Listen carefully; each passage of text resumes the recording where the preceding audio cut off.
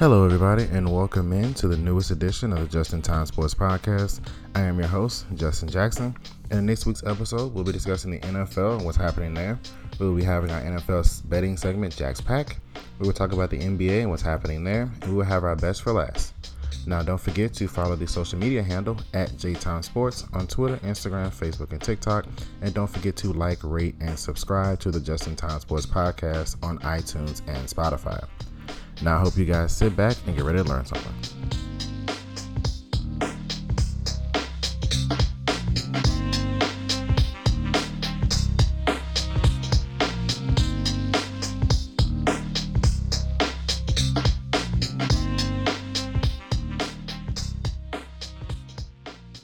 Alrighty, everyone, and welcome into the show.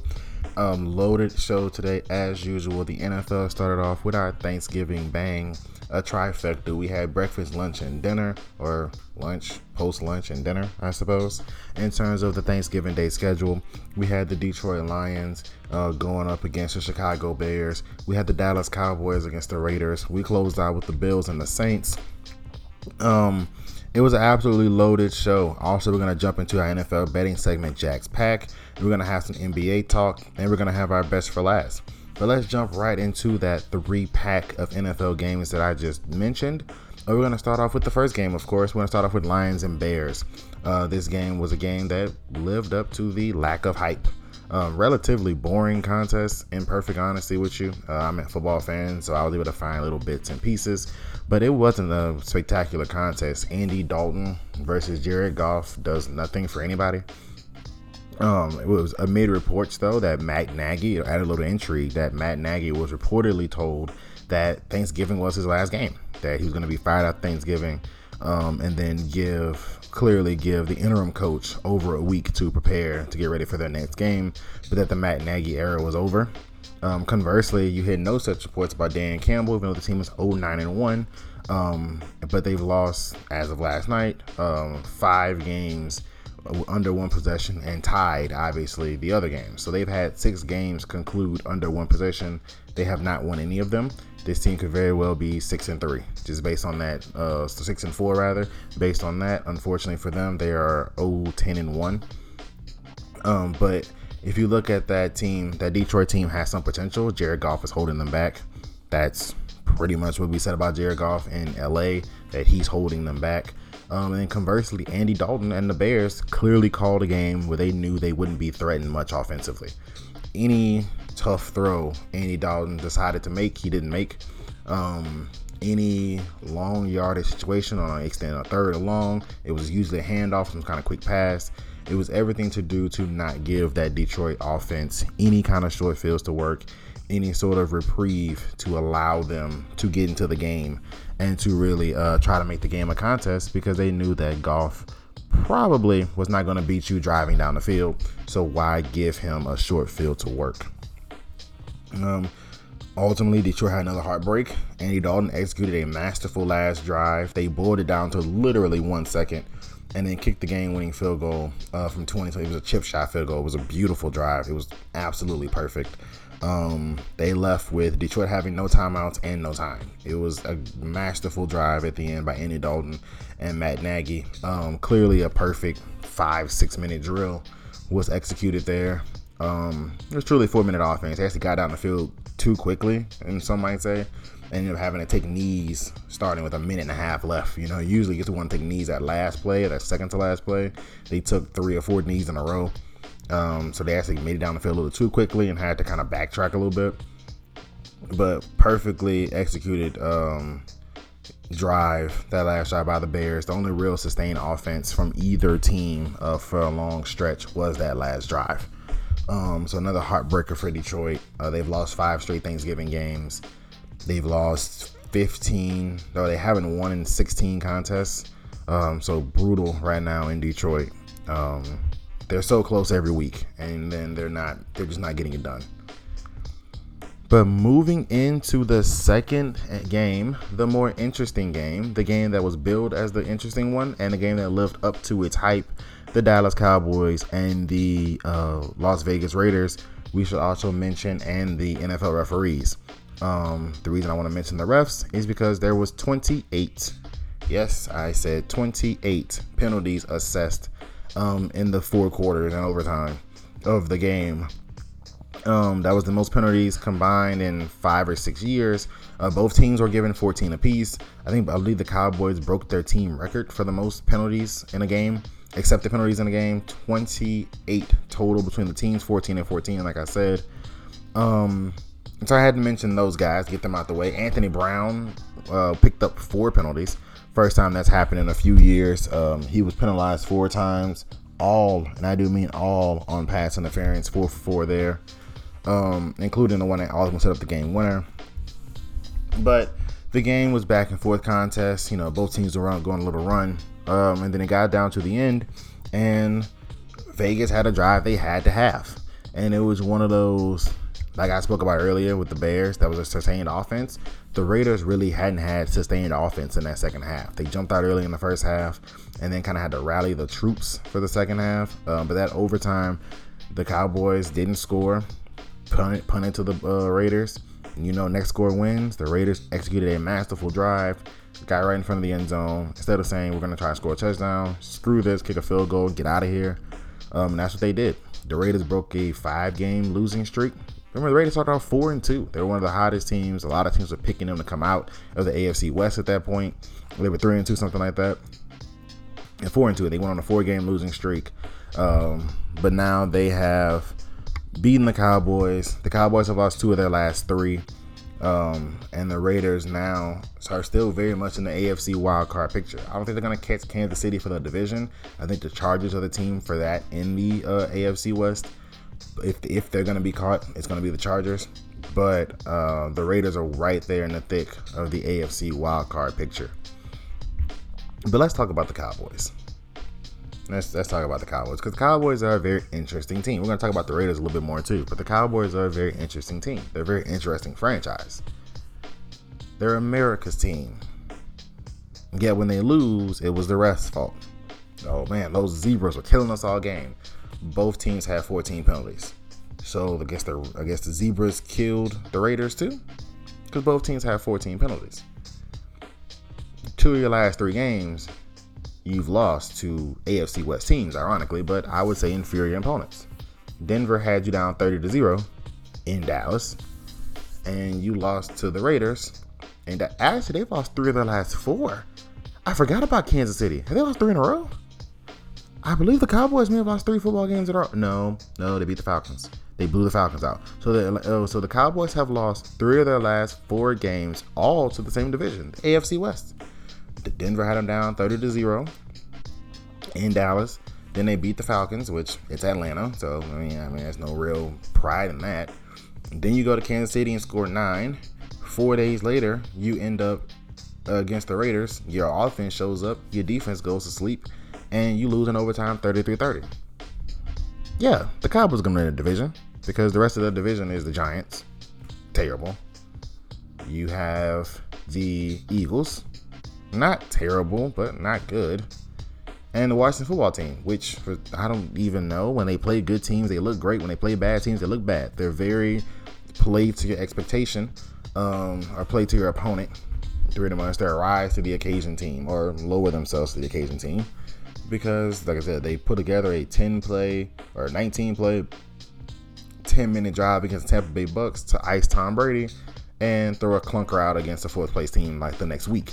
It's insane. I don't get Washington, but when you've got a situation like that, they're going to win the division. Not a problem. Them winning their division will not be an issue. What will be an issue is they're going to win their division, probably the 3rd or 4th seed, and you're going to host Rams. You're going to host I was going to say a Saints, but I don't know. You might host a Rams. You're going to host probably the Rams. I think they're going to be 3rd or 4th. So look at your division leaders. You got Arizona winning their division, Green Bay's winning their division, Dallas is winning theirs, Tampa's winning theirs. Then the wild card is going to be 2 AFC. Well, the 49ers might get in now. The Rams are in. I don't know, the NFC's a mess. But let's just say you end up the 4 seed, because that's very possible, and you end up hosting the Rams in the first round in Dallas. Matt Stafford's going to win that football game. I guarantee you, Matt Stafford's going to win that game. His first playoff game, his second playoff game ever, his first in his home state of Texas, Matt Stafford's going to win that game. So then you would have only done what in Dallas? Nothing? I mean, you would have practiced a week longer than everybody else, but I mean, ultimately you have a worse draft pick. You pay $75 million to your quarterback to get bounced in the first round. Your head coach doesn't, from what I can tell, do anything. And you would have done nothing but lose to Matt Stafford in the playoffs, which has never been done by anybody considering he's 0-1 in the playoffs, 0-2 rather in the playoffs. You've got a problem in Dallas, and I'm not sure what it is. Ezekiel Elliott's looking old again. You know, a few weeks ago, I was being told that, man, the Zeke disrespect has to stop. Now, those very same people are screaming for Tony Pollard to go in the game. So, I mean, that's a little bit different. And it doesn't help that Tony Pollard had a 100-yard kickoff return, and Zeke is struggling to get 3 yards and moving like he's in quicksand. Dak Prescott, he's not looking himself. I mean, is he a product of his environment? He hadn't had Amari and he hadn't had CD these past 2 games, and he looked terrible against the Chiefs. He looked okay. He looked solid last night. The defense showed up against the Chiefs. The Chiefs only had 19 points. Conversely, they get to the Raiders. The Raiders scored 33, including getting bombed by Deshaun Jackson a couple times. Mike McCarthy is still doing Mike McCarthy-ish things. Kellen Moore probably had the worst 2-point play I've seen in a very long time. He basically ran a triple option for a 2-point conversion. When you've got that offensive line semi-healthy and you've got Zeke, you got Dak throwing the ball well, I think you spread them out and throw a slant. Run a quick sprint rollout or something. I mean, that was just, I don't know what that 2-point conversion call was. The kicker left points on the board. It was a lot was happening in Dallas. And so Dallas is in a very annoying spot. Like I say, you lost 3 of your last 4. Luckily, I believe you're done with the AFC West. That seems to be your issue. And we're going to see where Dallas goes from here. Conversely, on the Raiders, they keep finding ways to win. It's insane. I don't know how they're doing it. Your head coach gets fired. Your present domineering $100 million head coach gets fired for racist, radical emails. One of your top receivers throws his life away in a DUI drunk accident. Your former first-round pick corner gets kicked off the team because he was releasing videos displaying gun violence on social media. And yet, they just keep winning. Derek Carr channeled his inner John Gruden and just kept winning. I mean, he said he's using a Gruden mantra, which is don't take your arm out of the game, and got himself off the mat. They struggled a little bit, but now they're still finding a way to be in games. They're still finding a way to have a presence. I don't know the interim coach's name, and yet they are winning football games in Vegas. Now, I do think Vegas needs to not keep this guy. I hope this is not one of those, oh, let's keep him the seat. Nope. He needs to be moved on. That Vegas Raiders job is too good of a job for you not to go and get a top flight offensive coordinator, Eric Bieniemy, or someone like that in Vegas. That job is too good to just hire some interim coach. But they are fighting in Vegas. It's very impressive. And then what made yesterday even more impressive is they won that game without Darren Waller for 3 quarters and without Max Crosby for most of the game as well. And they win the game in Dallas versus the first place Dallas Cowboys. Incredibly impressive performance by the Las Vegas Raiders. All of those guys deserve a pat on the back for that. Huge job in Vegas. Good job, Raiders. And now for the nightcap. Had a lot of people drinking their nightcaps in New Orleans a little early. The Buffalo Bills versus the New Orleans Saints was not a contest at any given point. It was very obvious Trevor Siemian and that offense could not move. I was seeing several fans clamor for Taysom Hill, but Taysom Hill's injured. He has a bad ankle. He's pretty much an emergency use only, and you know he is injured when he did not do anything special teams related. I don't recall Taysom Hill ever in his time in New Orleans wearing a baseball cap on the sideline, ever. And that's pretty much all he did. It was very traditional quarterback, earpiece in his ear, hat on, pretty much not even walking with the flow of the offense at a certain point. He was just like there listening in to the play call, but he wasn't doing anything anywhere in relation to attempting to get on the field. He was running no special teams. He was running no wildcats. Nothing. He was just there. He was an emergency use quarterback only, which is a very interesting decision because if you weren't going to use him, why not dress Ian Book? I don't believe Ian Book dressed. I don't think he was activated. So if Taysom Hill is going to be an emergency use pocket quarterback anyway, why not dress Ian Book and have him with the earpiece on the sideline listening, which I'm sure he was, but they never showed him. But have him on the sideline listening in the calls and getting some of that active flow because he could have used those last couple of drives when the game was over for live bullets and live action just to see another defense other than his defense in practice. So that's what I would have done, but the Saints obviously didn't do that. But the Bills should be happy today, and they should be happy this morning because now they're on New England prep. They've got an extra 3 days on us being the Patriots. Because New England doesn't play till Sunday. The Bills had the Thanksgiving advantage. So, and I'm sure their scouts and stuff were already putting together packages. Probably had them uploaded on their iPads last night or this morning, getting ready for New England. And so they get to watch the New England game live. I'm sure that Sean McDermott, that's what I would do. If I get to watch the team, we're going to watch the team. We're going to all come together in the team facility. We're going to get some food. And we're going to sit down and watch that team play. And then, of course, they'll put together a highlight package and have the uploaded film ready to go by Monday morning. But that's a huge advantage for Buffalo because Buffalo needed a confidence booster after their last few games have not been great either. They had a stinker against Jacksonville. Then they had a bad loss Sunday. Memory serves me correctly. They lost to Texans. Tennessee. They lost to Texans. No, Tennessee lost to the Texans. But Buffalo had that clunker against Jacksonville. Their offense hasn't looked right. To be honest, the offense didn't look great yesterday either. It was one of those, they were on the field so much that eventually the Saints defense kind of tapped out.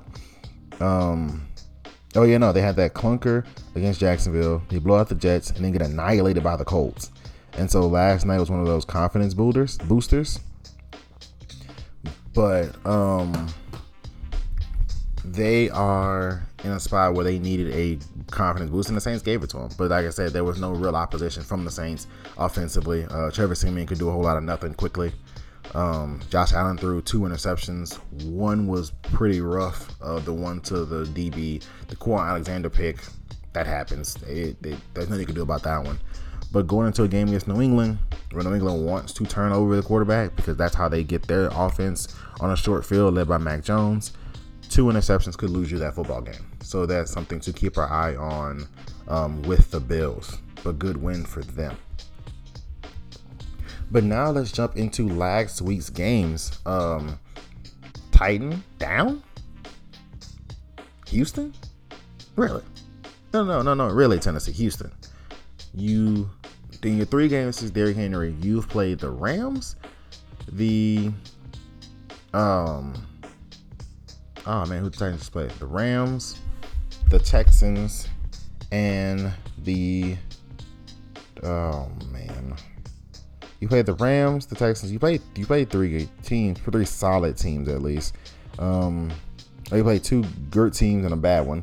You've played the Rams, Texans, and the Saints. You played the Rams, Texans, and the Saints. That is who you have played so far since the Derrick Henry injury. And the team you lost to was the Texans? Although, looking back on it, losing to the Saints probably would have been worse considering the state of affairs the Saints are in. Because they were down 14 season opening starters per Sean Payton last night. So the Saints are a mess. But you absolutely got punched in the mouth by the Texans. Mind-boggling. I know the Patriots had a bad first half against Houston, and they've given teams trouble for a half, even 3 quarters, but the team usually figures it out. They just out-talent them at the end, and there was no out-talenting occurring last week for the Titans. They got handled by the Texans. They respond by releasing Adrian Peterson, which I thought was weird, although reportedly AP is a candidate to come back in a week or 2. But they just released him. They needed a roster spot for something and moved off Adrian Peterson since his deal was non-guaranteed. It was the easiest to do so and not mess with the cap too badly and add any unnecessary penalties. But that's a problem, Tennessee. Now you're going into a game against New England, which we'll talk about that game later. But that's That's a bad loss to take an L to the Houston Texans right before a huge game against New England. Maybe they were looking forward, looking past Houston at New England, but you can't lose to Houston, especially when it's a situation where you're trying to hold on to that 1 seed while Derrick Henry recovers. Because you've got teams like New England, Kansas City, are charging now, full head of steam at that 1 seed. They've all picked up their stride and they're coming. And Indy's charging now for the division. So you got to keep your eye on Tennessee. If they lose this week, it could start a snowball effect, and there won't be much to play for when Derrick Henry comes back. So keep your eye on Tennessee against New England. We'll talk about them a little later. The Bengals return. Welcome back, fellas. And I spoke about it last week. I said good teams win off the bye. It's simple. Now that I believe Cincinnati is a good team, they showed up. They won off their bye week. Pretty convincing performance from the Cincinnati Bengals, but it was a game that they needed. Again, another one of those teams where they're trying to change a narrative and they're trying to change how they're viewed in the world. So the Raiders are trying to change their view. Oh, it's the same old Raiders, whatever, they'll fall apart. The Browns are trying to change their view. Cincinnati is a team trying to change their view. They handled the Raiders, who just beat the Cowboys. They handled the Raiders 32-13 in Vegas. And so again, it's another one of those teams trying to change their narrative. Joe Burrow, Jamar Chase, T. Higgins, Joe Mixon, Trey Henderson on defense. They're trying to alter the world's perception of the Cincinnati Bengals. Because let's be honest, no one hears Cincinnati Bengals and thinks it's just a well-run, good franchise. It's still not a well-run, amazing franchise. They still have the cheapest owner in the NFL. I believe they're the only team up north without an indoor practice facility. So that does show you how frugal, let's just say, that the ownership is in Cincinnati. And it'll probably change once ownership changes hands. Even if it goes to children usually spend the parents' money a little more willingly than the parents do. But Joe Burrow's carrying that franchise up. They're making a turn. And so they handled the Raiders in a big game. Again, I had the Bengals winning 10 games and getting in the playoffs. They have a huge game against Pittsburgh. Again, we'll talk about that a little later. They have a huge game against Pittsburgh this weekend. And a few solid teams left in their schedule. But, I mean, they could very well get to 10 or 11 wins. They're already at 6. So, the huge, big win for the Bengals. They've got another big test coming up. Again, we'll talk about that a little later. The Colts are in this. The Colts are in a war. I had them getting 9 wins and winning the division. Obviously, that was pre Titans becoming, demigods for a second. But the Colts are in a war right now. They are currently sitting at 6-5. Remember I said that they had to get to 5-5 before the Buffalo game. Then they beat Buffalo. So now they are at 6-5 and actually 1 game ahead of schedule, because I had them at 5-7 entering the Houston game.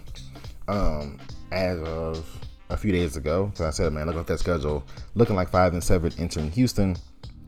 And then I said, man, they'd be lucky to get to 7 or 8 wins, but they beat Buffalo. They got Kansas City. They get another game we'll talk about a little later. They got Kansas City, Tampa Bay rather, this week. And so if they get to 7-5 entering Houston, they can enter the game against the Patriots 8-5. Which would be very huge for them to try and catch Tennessee, because Tennessee falters. They might both be staring at each other in the face at 8-5 entering that week. Now Tennessee will own the tiebreaker thanks to beating the Colts twice this season, and that's definitely gonna hurt the Colts.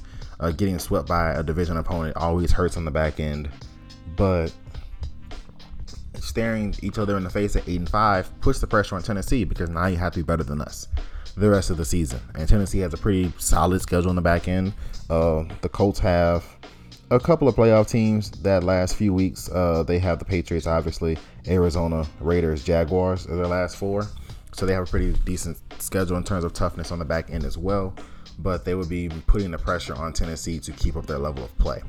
So Colts are back.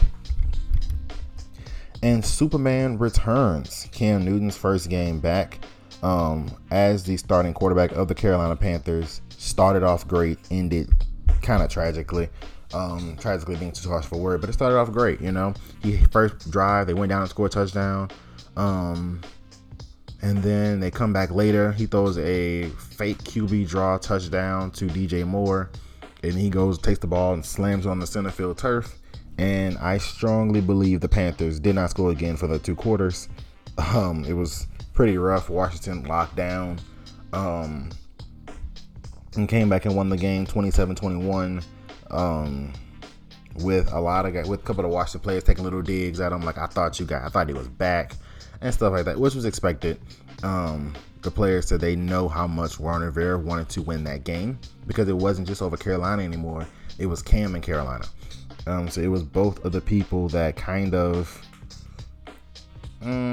pushed you out the back door. Pretty much the reason why you think you're not in Carolina anymore was the new ownership and Cam's body. So if Washington players said they know that Coach Rivera didn't make it about Cam, but they knew how much he wanted to win that game, and he did. 27-21. Again, Taylor Heinicke had one of his better performances. He played well against Carolina, played well against Tampa. Was pretty average or below average the rest of the season. But Carolina has a pretty important game to their season against the Dolphins, which have suddenly become a world beater. But Carolina has a pretty solid schedule the rest of the way in terms of they can steal some wins. They've got Miami, Atlanta, Buffalo, depending on which Buffalo team shows up, Tampa twice, and the Saints. So Carolina could get to 6, 7, 8. They can get to 9 wins on again 9 and 8, and 9 and 8 might get them in the back end of the playoffs. But up next, we're going to stay in the NFL, but shift weeks. We're going to come to this present week. Some huge games happening this week in the NFL.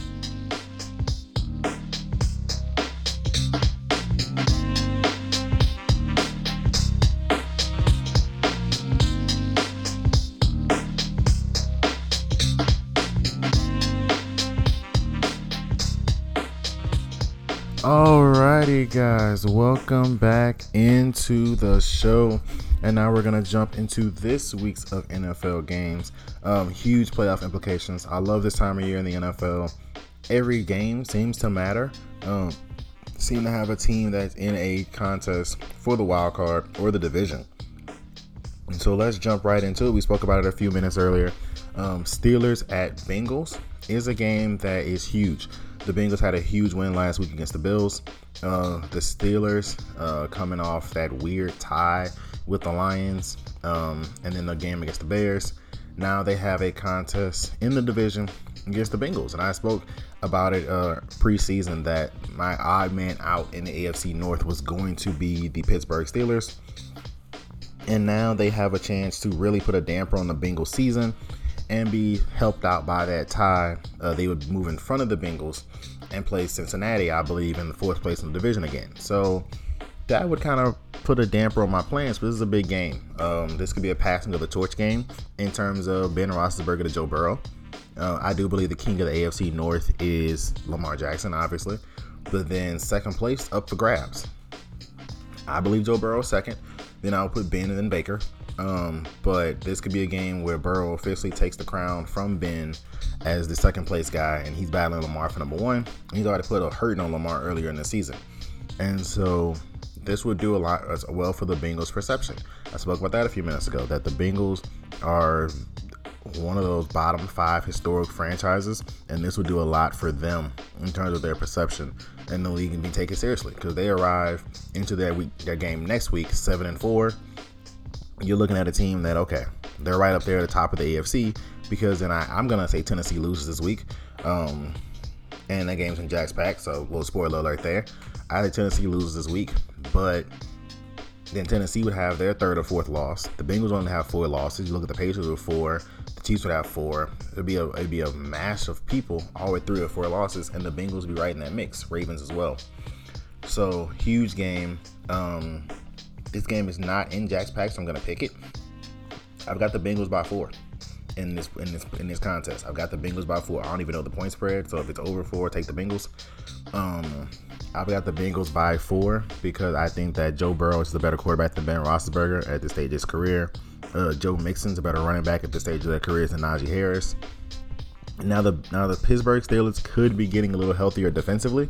So if Minkah Fitzpatrick and TJ Watt are back on the field, that may change things a little bit. I'm not sure what their injury status is as of this second. But as of sits right now, I'm gonna assume no Minkah. I'm gonna assume no TJ for the Pittsburgh Steelers, and I'm gonna pick the Cincinnati Bengals to win the game by 4, and to put a damper on the Pittsburgh Steelers' chances of not being the odd team out in the AFC North, although the Cleveland Browns are helping them not be that way by the way they are playing as well. And then the next game that has a lot of playoff implications, although in two different conferences, is Bucks at Colts. Now, thanks to the ineptitude of the New Orleans Saints and the health issues of the New Orleans Saints, the Tampa Bay Bucks seem to be like the Cowboys, where it's just a matter of what seed are they going to be in the top 4, because they have no real threat to them inside the division. So this could be huge playoff seeding, because no one wants that 5th seed. That 5th seed is probably the Rams.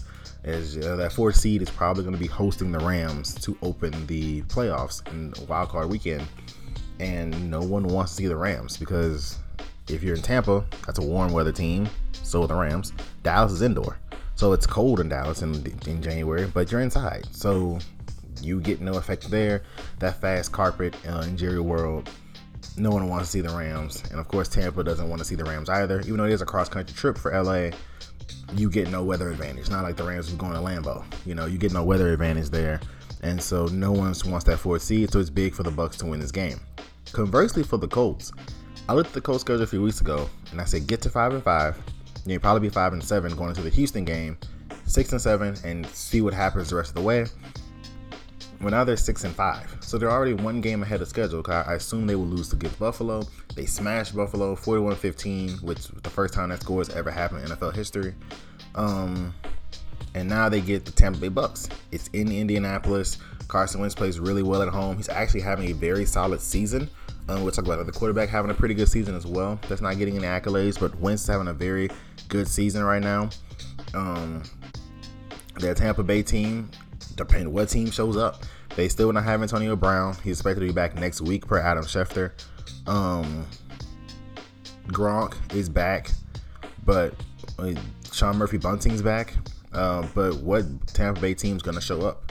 We don't know what Bucs team's going to be there. It's going to be the team that they can win the Super Bowl again, or is it going to be the team that they're lucky they're in the NFC South, otherwise they might not make the playoffs. So it'll be huge to see which Tampa Bay team shows up.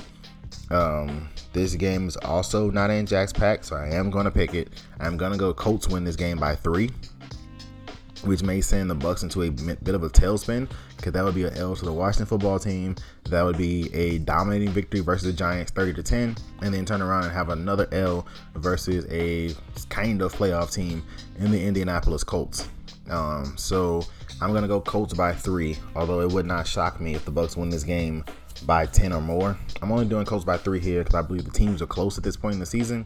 Jonathan Taylor is rushing through everybody.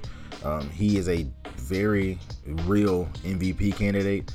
Carson Wentz has been mostly efficient throughout the year. He's had a couple of clunkers versus the Titans, but he's been mostly efficient throughout the year. And then, like I said, depending on what Tampa team shows up. So I'm going to go Colts by 3, home field, so I give them a 3-point advantage.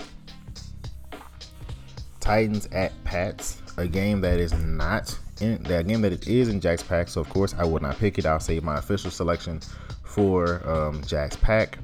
But this is a massive game inside the AFC. Huge game inside the AFC. And the reason why I say that is Tennessee and the Patriots both effectively lead their divisions. Now the reason why I say effectively is because Tennessee actually leads their division. The Patriots led their division all of 24 hours ago, and then the Bills put a hurting on the Saints, and then through light opponents and a couple other weird tiebreakers, the Bills are temporarily in first place, or technically in first place right now until the games are decided on Sunday. But both teams are effectively their division, and both teams have somebody at their heels in their division.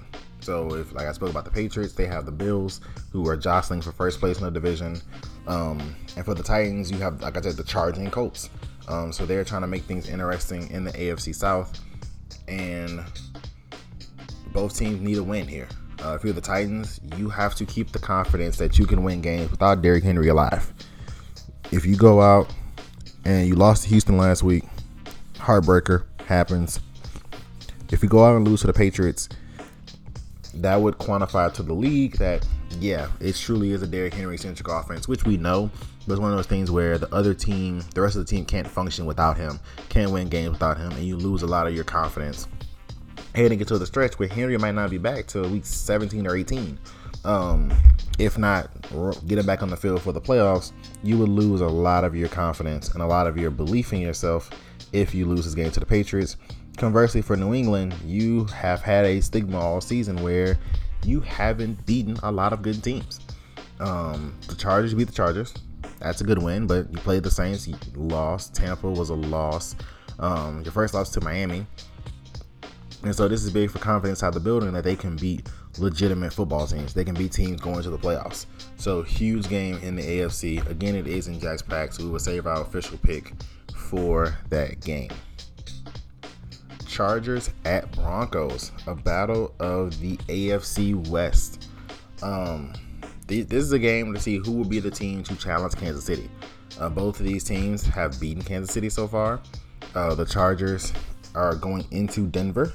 This game is not in Jack's Pack. I'm going to go Chargers by 4. Very interesting challenge from the Chargers here. And the Broncos, I don't think the Broncos have the offensive capability, led by Teddy Bridgewater, to score enough points to keep up with the Chargers. Here's why. The Chargers have the ability with Austin Eckler, who just scored a lot of touchdowns in their last game. 5 touchdowns, I believe. Austin Eckler, you've got Justin Herbert, you've got Keenan Allen, you've got Mike Williams, you've got Jared Cook, whenever Jared Cook decides to play smart football.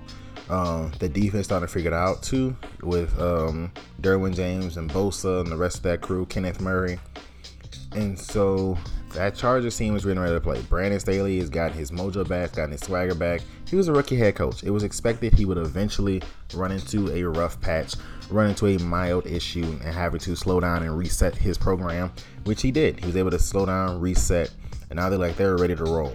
Conversing on Denver's side, yeah, you beat the Cowboys 30-0, or 30-16, but effectively 30-0. But you really were helped out by a lot of Dallas Cowboy mistakes. And I just don't think the team's very good. I mean, they paid a lot of money out this week. They re-signed Cortland Sutton. They re-signed one of the other receivers as well. Teddy Bridgewater, obviously, is starting quarterback. But Gary Bowles has COVID. So now your tackle is out. Your best tackle's out.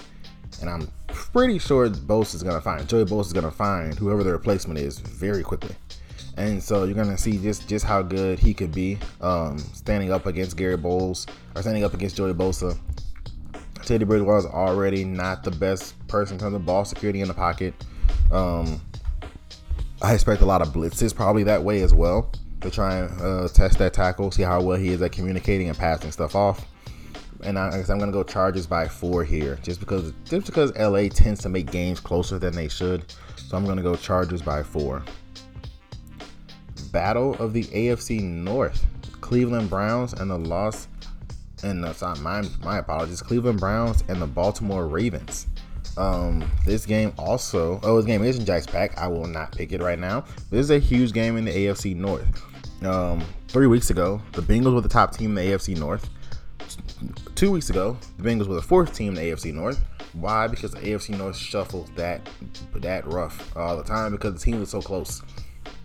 And now you've got Browns at Ravens. Browns win this game. The Bengals could end back up in first place, I believe, in the AFC North if they handle their business.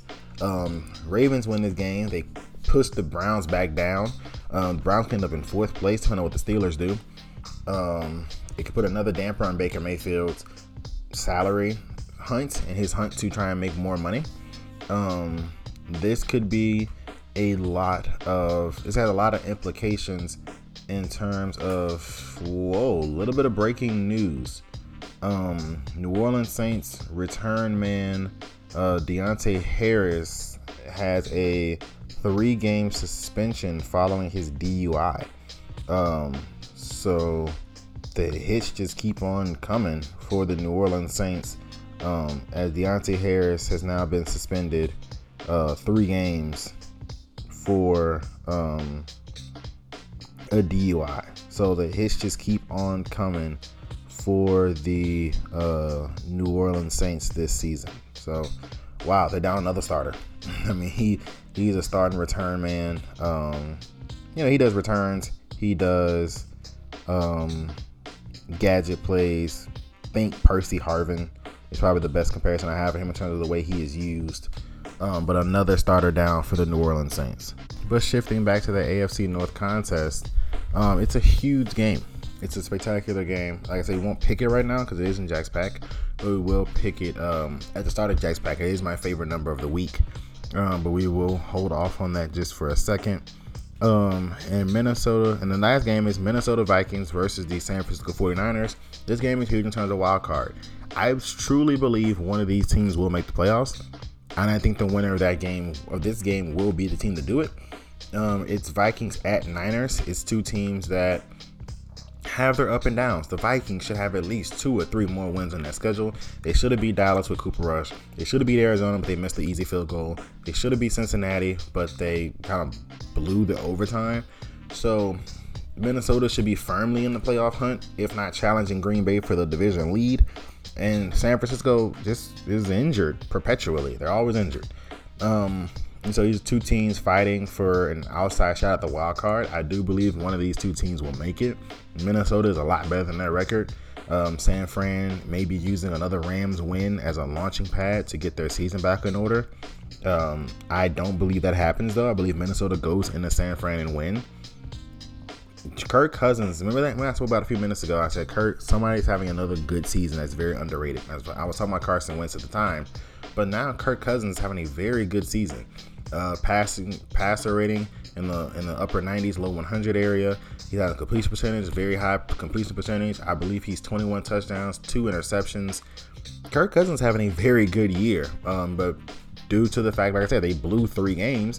If he had 3 more wins on his ledger, we'd be talking about Kirk Cousins as potential league MVP right now, because he's playing a very good brand of football. But we've seen him in prime time. We saw the Cooper Rush game. He didn't play good at all against Dallas. We saw that game. He lost to Cooper Rush. And then we also, we saw, they lost to Arizona. We saw, they lost to Cincinnati in week 1. So it's kind of you write Kirk Cousins off. But he's having a pretty good football season. Numbers that a lot of teams would kill for right now to play quarterback for them. And so keep doing what you're doing, Kirk Cousins. You are playing well, actually, right now. Very well this season so far. And just for some news, Everson Griffin had an incident at his home. There was all kind of wild reports. One saying that shots were fired off inside the home, although I haven't seen that anywhere reported, major reported anyway. But he's been struggling with his mental health, and he had another incident. Police were called. A very rough situation. Ultimately, he did come out of the home after a few hours without incident, so that's good. He's not getting the help he needs, which is always a positive there. Tre'Davious White suffered a non-contact knee injury. I'm still waiting on the true nature of how bad it was. Non-contact and the way the coaching staff was talking, like hopefully he'll be back and things like that. It's not a good sign for Bills standout corner Tre'Davious White. Darren Waller of the Las Vegas Raiders suffered a strained IT band in his knee. Very, very minor. Very positive news considering how quickly he was ruled out. So positive there. And New Orleans Saints kick returner / receiver Deontay Harris has been suspended 3 games, like we spoke about a couple minutes ago, following a DUI arrest, which he is appealing. So that is all of your news. Aaron Rodgers, sorry, I dubbed it Aaron Rodgers, has a fractured toe. Now, at first it was a joke that he had COVID toe, but now it is a fractured toe, as Aaron Rodgers showed the media during his interview that it was a fractured toe. So that is an update on Aaron Rodgers, which was my rationale. Was the only thing worse than a turf toe was a break of some sort. So the fact that he confirmed it was fractured just proved that. But up next, we're going to shift to our NFL's betting segment, Jack's Pack.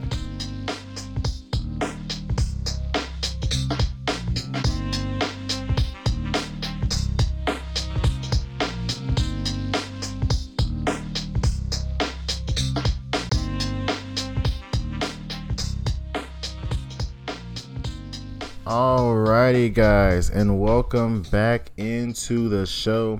And now we're going to talk about our NFL betting segment, Jags Pack.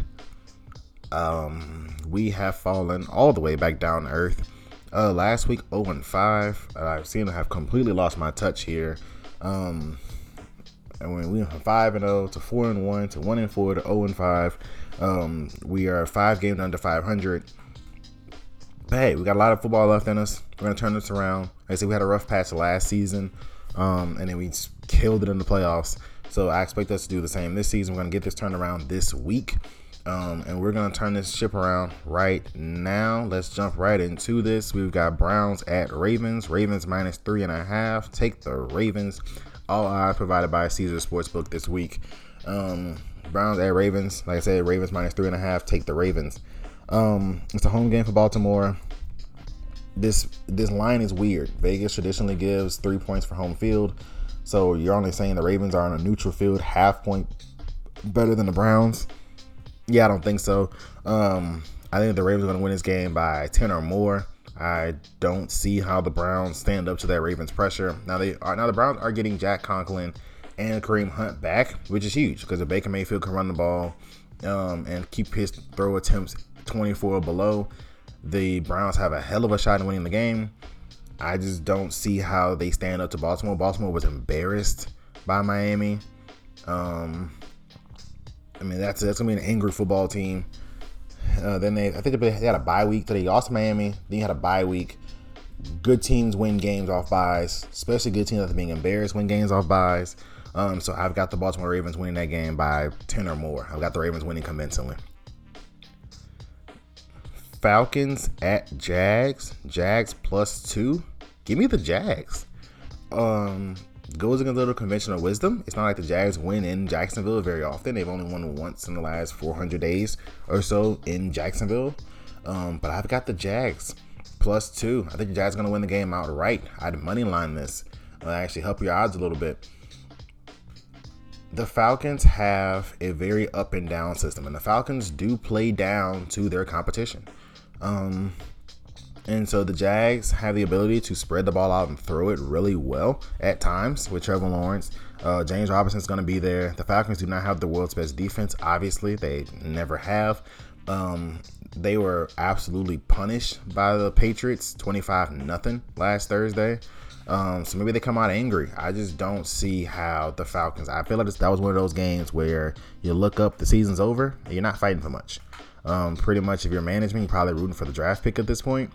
If you are like Matt Ryan, you're hoping that houses in Denver look great and that you're a Bronco next year, or something like that. But if you are a Saint even, but the Jags, I believe, are fighting for a lot right now. Fighting for a lot of pride. Urban Meyer wants to keep that program together, so he's gonna have to stack wins if he can. And I believe the Jaguars win the game outright. Outright by 3 in Jacksonville. That pretty good kicker there. I think he wins it. Panthers at Dolphins. Panthers -2. Take the Panthers. Weird line here. Very weird line here. So the Panthers have a top defense, a really good defense. The defense is pretty good, actually. Now the Dolphins have a defense when they're engaged with Xavier Howard, Byron Jones. They can really play man-up defense, and especially when they're engaged. But I don't see them having to go very many long fields. Tua's gonna get the start. He'll give the ball up. That Carolina defense is swarming. I've got the Panthers winning this game fairly comfortably. Final score will be closer than the game played. I've got Carolina winning the game by 6, something along the lines of 27-21. But I believe Cam Newton's gonna have a pretty good game. He's gonna hear the chatter from the Washington football team. He's gonna hear the chatter of fans saying, "Yep, came back to Carolina, still losing," things of that nature. He heard all that all week. I believe he's going to come out motivated, ready to roll. He's not going to play in Carolina, so that emotional roller coaster he was on last week won't be there this week. He'll be playing in Miami. And probably have a few fans in the stands. I mean, the North Carolina to Miami drive isn't that big of a trek in terms of flights and stuff like that. So I believe, especially with the Dolphins not being that great, they don't really fill it up anymore. So I believe that the Panthers will have some support there. Cam will be comfortable. He'll have to avoid the big turnover, the big pick 6 to Xavier Howard or something like that. But I believe the Panthers will win the game outright. I believe they'll win it by 6, so they'll cover the 2. Take the Panthers. Rams at Packers. Packers +1. This was a game I fought back and forth on, but I'm going to go with the Rams here. Why? Good teams win games off of buys, and also good teams win games after being embarrassed. Check for the Rams. They were summarily embarrassed when they brought out Odell Beckham and went to the 49ers, and they were ready to go, and they're coming off the emotional sadness of Robert Woods being injured, and they got crushed. The 49ers manhandled them for 60 minutes. Odell had 2 catches for 18 yards. Matt Stafford looked like it was bad. It was rough. They go into the bye week. You get Odell acclimated more, and now you go to Green Bay. Ironically, the other team Odell was trying to decide between. You go to Green Bay. I know it's in Green Bay. If it was in LA, it'd be an even easier decision. I know it's in Green Bay. I know Aaron Rodgers, how he's been playing recently. But I've got the Rams here winning that game. I've got them winning by a field goal. So they'll cover the 1. I think Odell has a big night. Rams win 30-27. And then my 5th and final game, the 5th part of the 5-game parlay that are going to go 5-0 this week. I've got Titans at Patriots. Patriots -7. Take the Patriots here. You don't get held to 13 points by the Houston Texans and then decide you're going to go into New England and score more than 20. I think the Patriots offense will get to 24. They left a lot of points on the board against Atlanta. Mac Jones was clearly frustrated into that game. Now you give Bill Belichick a long week to plan for a team that just lost to Houston. And so with the added frustration of Mac Jones, how he played, Josh McDaniels wasn't happy overall. Bill Belichick definitely showed his frustration about the offense. A very confident defense. I believe the Patriots win this game going away. I'm thinking 30-20. One of those garbage time touchdowns make it look closer. Maybe 30-17. New England wins this game. It's in Foxborough. I'm confidently saying that New England will cover that 7-point spread. So just to give you guys a recap, that is Ravens -3.5 over the Browns, Jags +2 over the Falcons, Panthers -2 over the Panthers, Rams -1 over the Packers, and Patriots -7 over the Titans. Now up next, we're going to shift to the NBA and talk about what's going down there.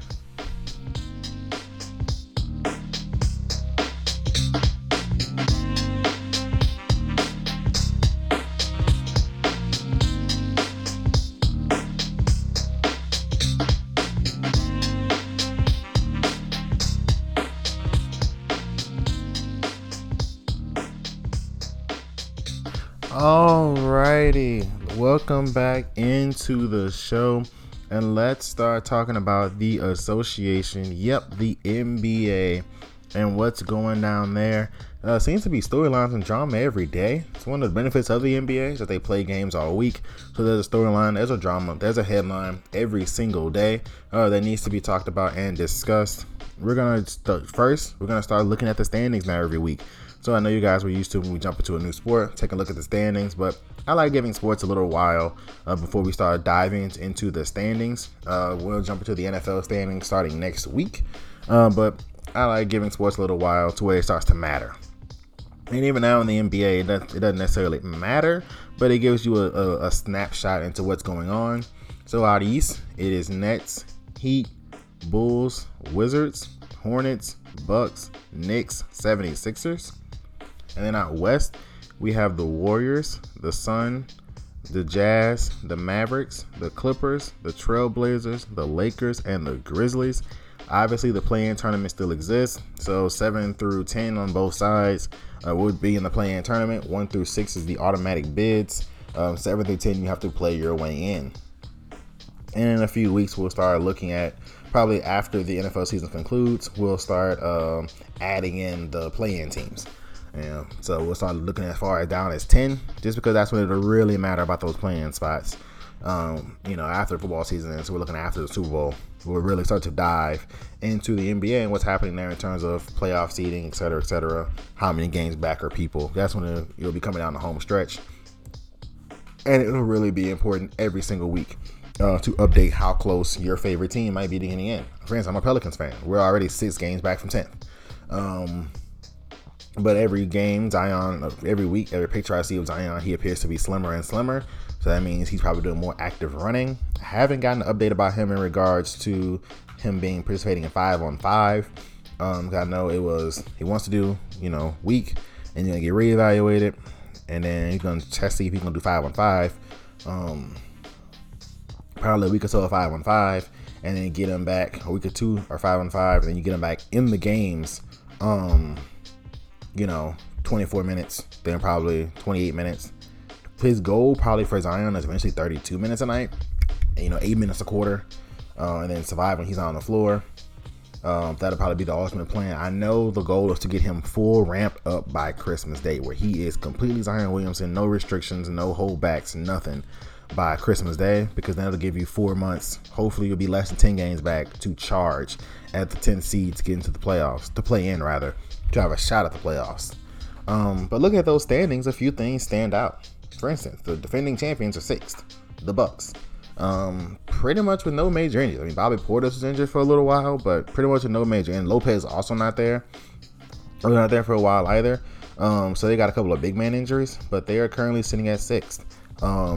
Obviously, the Golden State Warriors have the best record in the NBA. They are 15-2, I believe, is the Golden State Warriors record right now.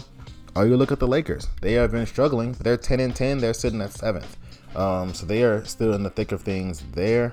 The 76ers, obviously, the Ben Simmons drama, adding in with Joel Embiid, missing 3 weeks for COVID, who should return tomorrow. They're sitting at 8th, so they've managed to keep their playoff spot at the moment. The Washington Wizards, everyone's darling team, who was first, I believe, a week and a half ago, they have fallen down to 4th. The Phoenix Sun just keep chugging along. Don't mind them. Devin Booker, Jay Crowder, Chris Paul, DeAndre Ayton. Despite their internal issues with Robert Sarver and other investigations and the contract negotiations of DeAndre Ayton that went left, they're chugging along. They're sitting 2nd. The Utah Jazz, they're sitting 3rd. The Mavericks sitting 4th. The Clippers, sans Kawhi, and now I heard a couple weeks ago the Kawhi not coming back this season, which, breaking news, who didn't know that. They're 5th right now. Portland, despite their early season struggles, are hanging out in 6th. The Bulls, everyone's darling team of the offseason, hanging out in 3rd. So it's a lot of tough teams. The Hawks currently are not in the playoffs in the East. So there's a lot of tough organizations, a lot of tough teams are in there. I think this season is going to be very, a lot of parity, and a lot of different organizations are going to have a shot this season, thanks to what I'm looking at in the standings, and we're not even fully healthy. The Lakers have not gelled yet. The Pelicans are not healthy yet. The Hawks are dealing with injuries up and down. The Sixers are not healthy yet. So who knows how this season is going to unfold in the NBA, because a lot of basketball left. But let's jump into some headlines. I said there's headlines every day. We've got 5 headlines for 5 days, it feels like. Isaiah Stewart versus LeBron was the headline of the past couple of weeks. I do not think it was intentional by LeBron in any shape, form, or fashion. I do, however, think that he had a legitimate beef, being angry. He got elbowed in the face. I would be upset. I mean, I'd be wanting to fight and scrap and get to him as well. But at the same time, you've got to keep your head. But it resulted in LeBron being suspended for a game. Isaiah Stewart suspended for 2. Mainly because of the escalation issue. I feel like if it was just a LeBron elbow, he would have gotten ejected, and then it wouldn't have been anything else. The Lakers going to come back and win that game without him. They were down like 14 at one point. Ended up coming back thanks to Russ Westbrook and AD against the Pistons. They ended up coming back. But it could have been one of those galvanizing moments where that is the moment you circle and say the season turned around there. And they thought they're going to rip off 13, 14 in a row, but it's one of those, okay, they're going to win 10 or 14. And then they're going to win, 22 of 30. One of those, okay, this is where they came together as a group. Then they bonded around an incident. And LeBron had a huge game against Indiana last night or the night before, 38, 6, and 5, including 2 monster threes in overtime. Anthony Davis is playing well. Russell Westbrook's playing well. They seem to all be bonding now. They seem to all be kind of putting it together. We spoke about it before the season started. LeBron teams, when he forms a new big three, takes about a month or 2 to get their life together.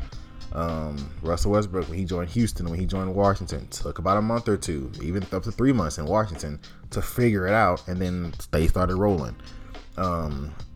So it was going to take a while. I believe the adjustment period is still happening. They're still not fully healthy, but getting guys back like THT, Kendrick Nunn, Trevor Ariza still not playing yet. It's going to take adjustment when those guys come back as well.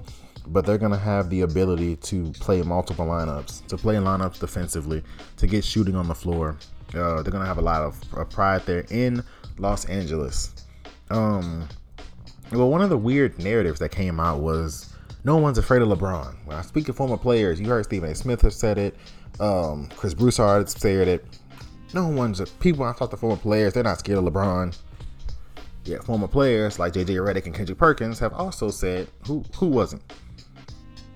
Kendrick Perkins spoke about, man, we hated playing him in the playoffs and stuff like that. Just the fear he struck just when you saw his name on the marquee, you didn't want to see that.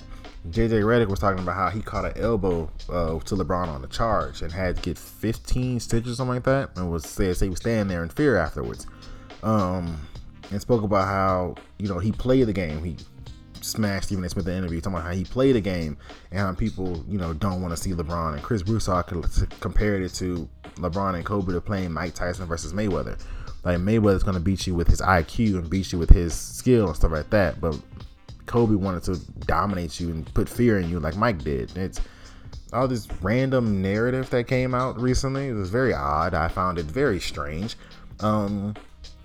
And I noticed something, and Nick Wright did as well, but I noticed something and I said, hey, no one went east for years. And I was told it was because of the poor management in the East. I said, nobody has good management out East.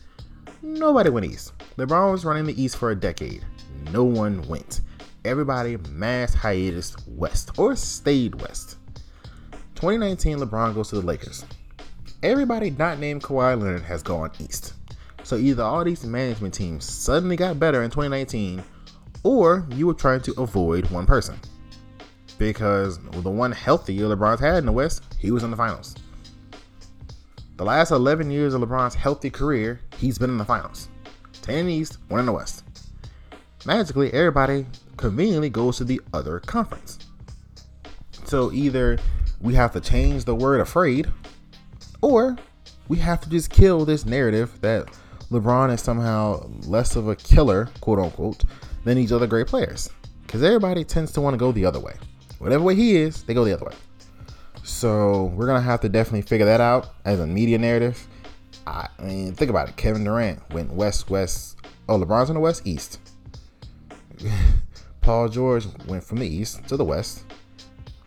And then when LeBron came to the west, Paul George stayed in the west. So I give Paul George credit. He's the only person that ever seems to get in LeBron, but he signed his deal for LeBron showed up.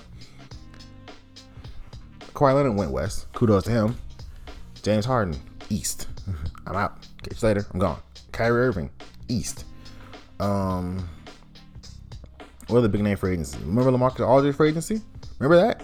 He could have come right east. So several Eastern teams wanted him. He went, I'm good. I'll stay in the West. And it's just the mass exodus of players. James Harden, I'm going east. I'm good. I'll be in the East. Don't worry about it. So you see a lot of guys that have the opportunity. Jimmy Butler went east. And so you see a lot of guys that have the ability to challenge LeBron. You usually don't.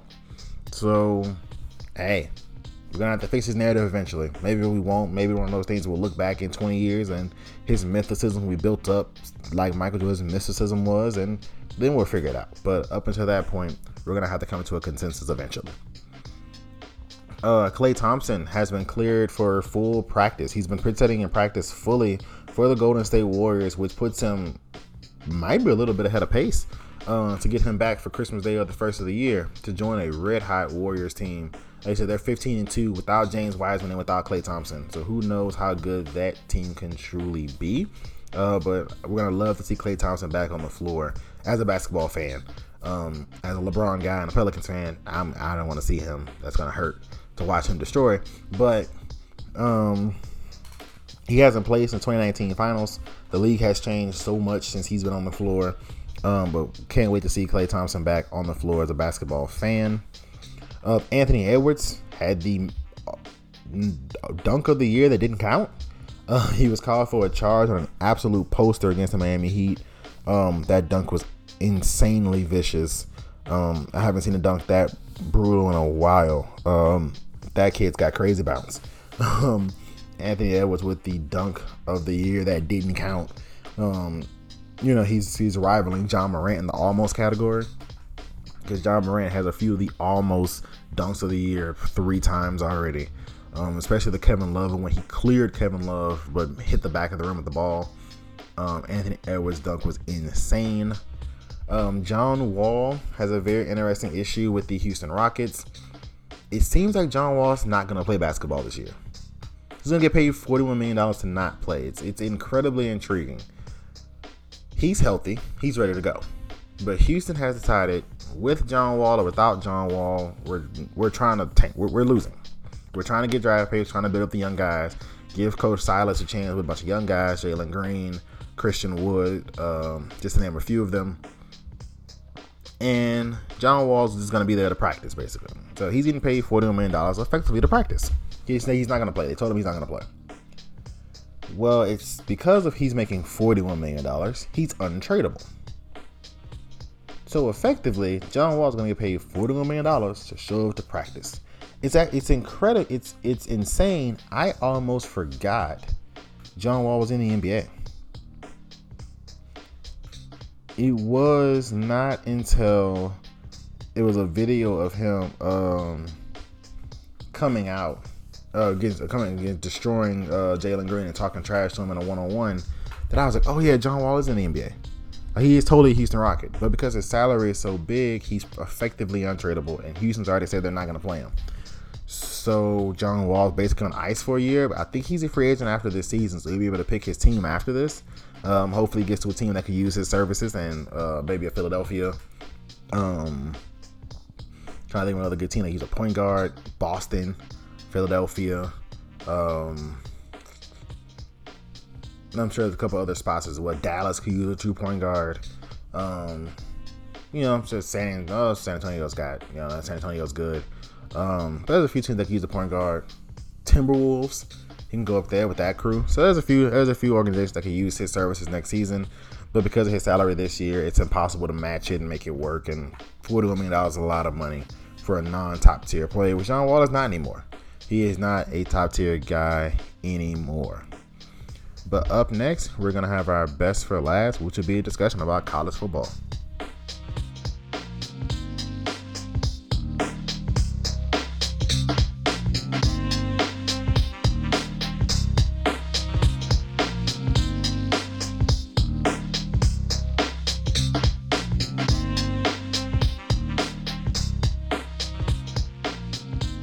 Alrighty, guys, and welcome back into the show.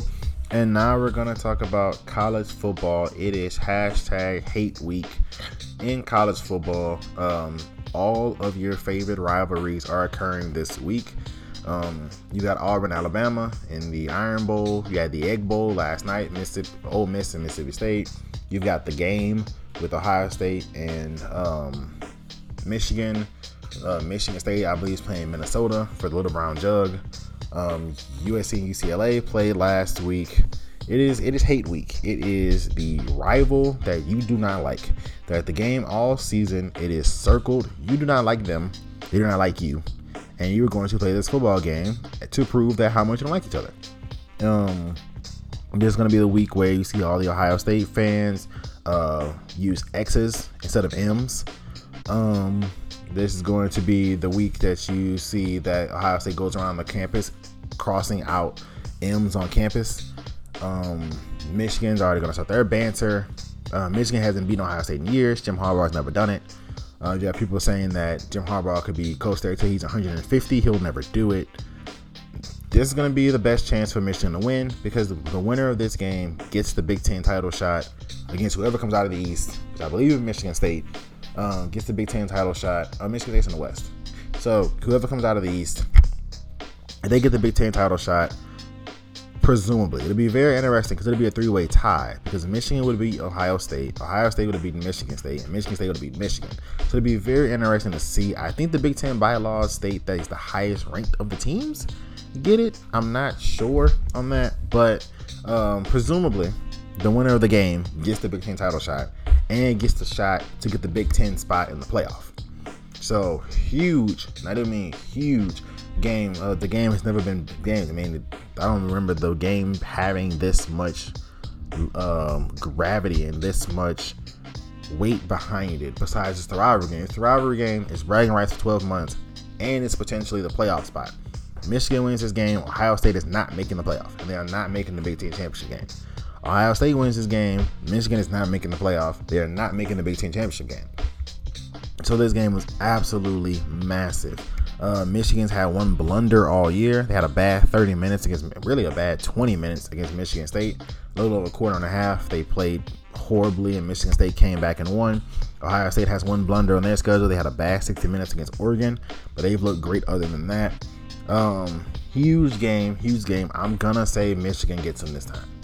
I'm gonna say Jim Harbaugh gets them this time. Ryan Day and Urban Meyer at Ohio State have never lost to a Big Ten opponent.